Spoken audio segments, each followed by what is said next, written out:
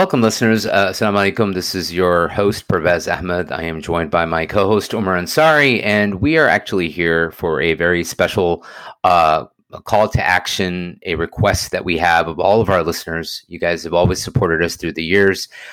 This is unrelated to the podcast entirely, but it is something very near and dear to both myself and Umar.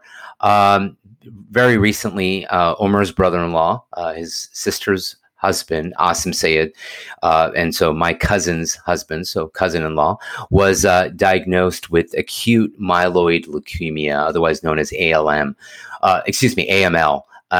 And if for those who may recall, a few years back, my cousin Lina Anwar was diagnosed with the same form of leukemia. Hers was a far more aggressive form. And if for those who may also recall that kind of became a cause that a lot of celebrities in the Indian, Pakistani, Asian community got behind. And the reason for that being that more often than not, this diagnosis requires a stem cell transplant or a bone marrow kind of transplant. So, Omar, I wanted to kind of have you kind of maybe jump in here, talk a little bit more about the diagnosis and fill in our listeners as to what they can do to help. Yeah, sure. Assalamu alaikum, listeners. Appreciate you taking the time. So Asim Bhai, as we call him, that's my older sister's brother. My older sister's husband. I have two sisters and a brother. So Asim Bhai had COVID back in January, and he got really sick. He was in the ICU for about 11, 12 days, not just the hospital, but straight up ICU, and he wasn't getting better, and it was a close call. But alhamdulillah, he got better, and just in doing the standard tests in the months following February, March, April, his white blood cell numbers weren't looking too good. So one doctor said, you should get this tested out. Others said, hey, just take it and take these vitamins or take this injection and you're fine. But one specific doctor said, you know what, I would get one more test. And they did. And that's when in June, actually, just 3 weeks ago, really, the doctor called, and it was actually my sister and her husband's, Asim and Samina's 30th anniversary. And literally on that day, they got a call saying, hey, diagnosis is AML, acute myeloid leukemia. It's imperative that you basically go straight to UCSF today and check into the emergency room. So that's where they're at. They're checked in.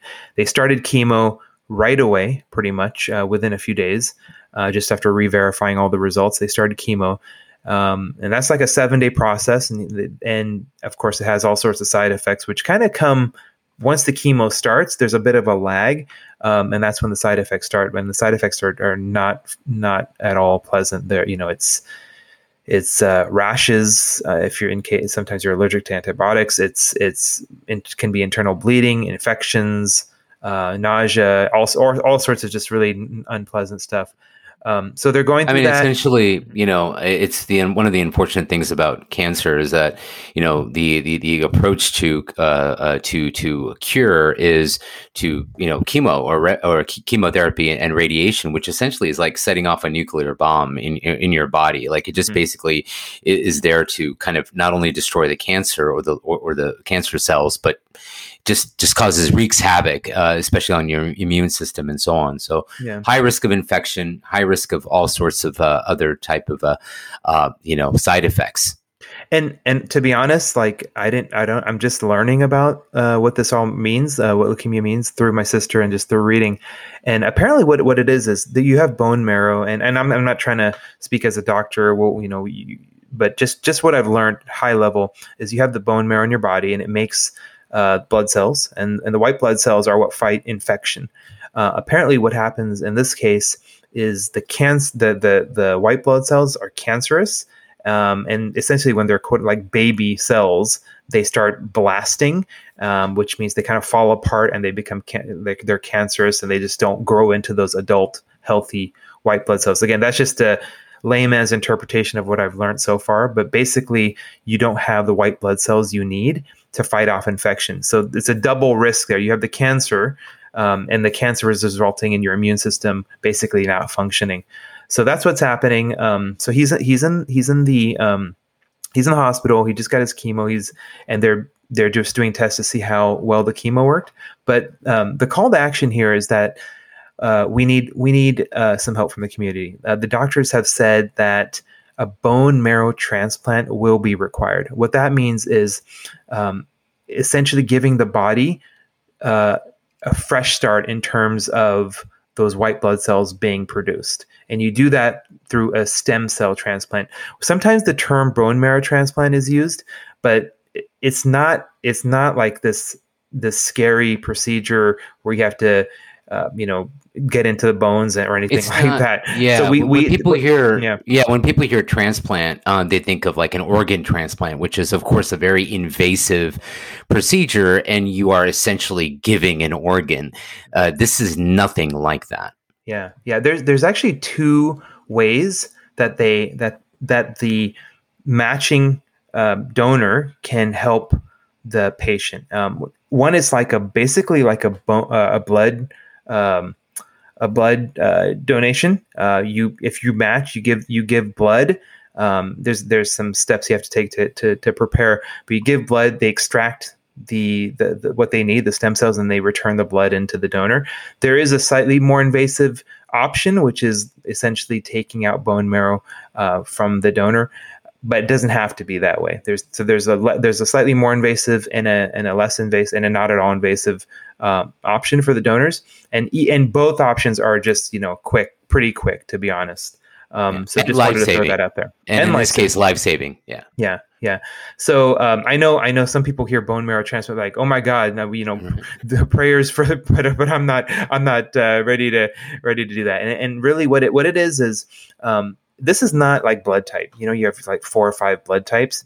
Apparently, the tissue match in this case, it's like a one in a million. It's very rare to have an exact match with another person. It's almost like the way my sister told me. It's like how there's people out there you look like in the world. You look like certain people. They may not even be related to you. And there's probably 2, 3, 4 people in the world who you look like. Maybe more than that, but 2, 3, 4 that you run into that you look like. It's rare, but and it's not necessarily related to them being your sibling. There may be somebody else who's not your sibling who quote unquote looks like more like you. Same thing in this case. Immediate family members could be a match, but they're not necessarily. And then it could be a stranger that actually is a match. So what we're hoping now is to leverage these organizations that manage these registries and get people to register. And what we're doing is trying to look for a match. Unfortunately, the current situation, there is no match in the registry at all for OstomPay.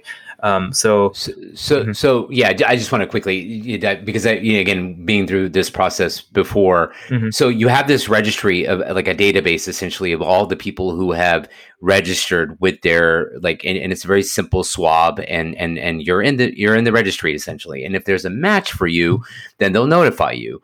Meaning, i.e., a person who is in need, like OstomPay here, and then you're contacted.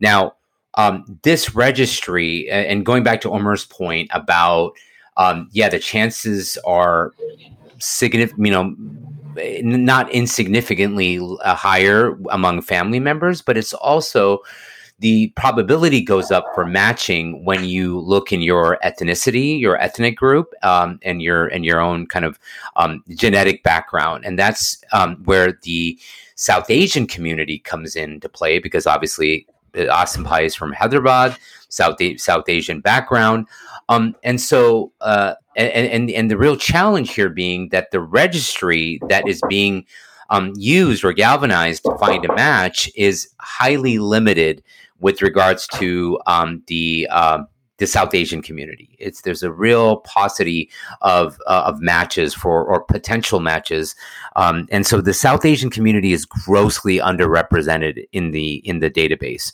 And so the goal here is to try to again increase the chances by getting folks swabbed, getting them registered in the database. Yeah, that's right, and it's a numbers game. We don't have enough folks in the registry in the South Asian community. The more we have, the higher the chance. And so again, the call to action is to get people to register. So how do you do that? There's a bunch of organizations that around the world. In the U.S., the organization is called Be the Match. BeTheMatch.org, www.bethematch.org. They're the ones who manage the U.S. registry. There's other organizations that facilitate. For example, there's the Asian American Donor Program. They help facilitate donors getting registered, but it all ends up in the Be the Match registry. Similarly, in other countries, for example, in India, there's the registry is called Datri. There's also in Europe DKMS, and so on and so forth. But really, all these registries for each of these countries, actually, they're a network. They work together, and they will check each other's databases to see if there's a match. It's something called an HLA. Without getting too technical, there's an HLA report which details what your tissue looks like. Right, it's like the equivalent of like your blood type, but for this particular scenario. So that HLA report is sitting in all the different databases. And when there's a match, that's when the patients are contacted.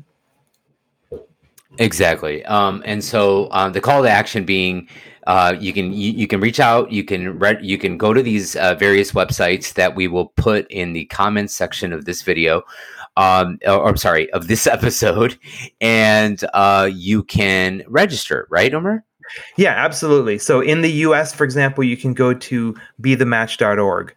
If you actually, if you don't have a pen on you, you can just text AASIM, AASIM, to 61474, and they'll actually send you a link on your phone. We can just register on your phone. It takes literally like a couple minutes. There's AADP.org, which is the Asian American Donor Program.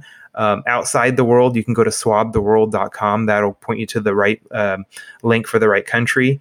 In India, for example, it's datri.org. So again, all these different registries, they house the data for their donors in that country as well as the patients in that country, and then all the different organizations work with each other across the globe. So please go to whatever relevant site depending on the country you're in, and do spend 2-3 minutes to register. If, God willing, we find a match, then that person will be contacted, and then of course you can make a follow-up decision at that point. But again, it is actually a very simple procedure. Everyone who has, and there are plenty of stories of the folks who have volunteered to help. Everyone who's done it has said it's life-changing in the most positive way to basically give the gift of life, and everybody's basically has become an advocate for others to do the same. It's been life-changing. You can also follow the story on Facebook. There's a Facebook page. It's Cure for AASIM. That's CURE, the number 4, and then AASIM, AASIM. So Cure for AASIM. That's a Facebook page. We're going to post updates pretty regularly on there. In the Bay Area, we're doing local drives. So when you register, you're going to actually get something in the mail. You basically swab your cheek and you have to mail it back. That can take a few days. People sometimes also just sit on it for a while. So we're actually doing local drives where we set up booths and actually do the swab in person. That's going to help speed up the process. And time is of the essence. That the transplant needs to happen in 8 to 10 weeks. That's what the doctors have said. And at that point, it's just best you find the best match, even if it's not a perfect match, and you use it, which does bring in some risk, right? So if you end up in order to meet the timeline, use a match that isn't perfect, then you have risks of complications or the body rejecting that. So we're really trying to find that 10 out of 10 match, but if we can't, we'll do what we can. What the doctors recommend is use that imperfect match. Time is of the essence. We have about 8 to 10 weeks. It takes even a few weeks once the sample is sent in, the saliva sample is sent in, just to check the data and check the patient's data against the folks who've added to the registry. So that takes some time. So time is definitely of the essence.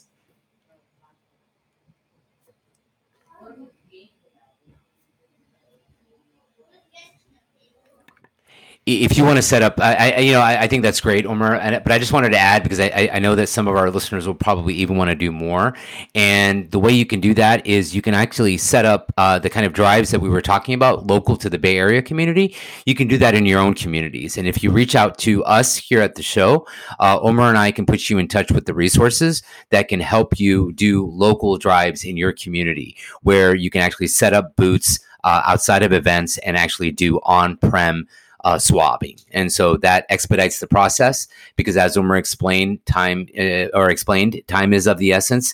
And so we really need to get the ball rolling. And so please register for your kit so you can do the swab test and then mail it back, see if you're a match. And if you would like to help and organize and coordinate campaigns in your local community, please reach out to us, diffusecongruence@gmail.com.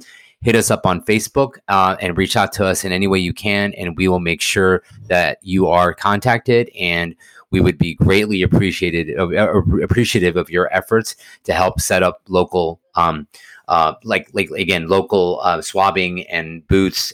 We have Eid al-Adha coming up, which is a huge event in the community.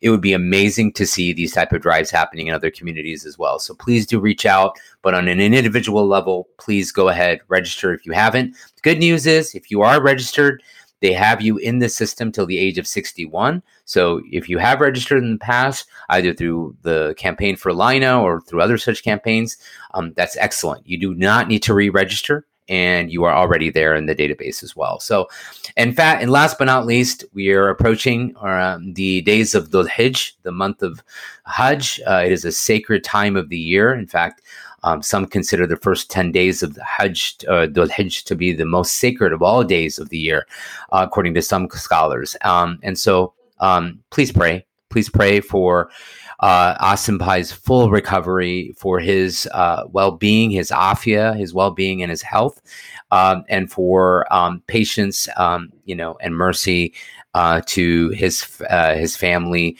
who are obviously struggling through this very difficult time. So do remember to pray for Asim Bhai. But again, a call for action: register, organize campaigns to get folks to register. Please come out, and I know you will. Thank you as always for listening. Thank you as always for participating, and we look forward to continuing future episodes. Inshallah. Take care.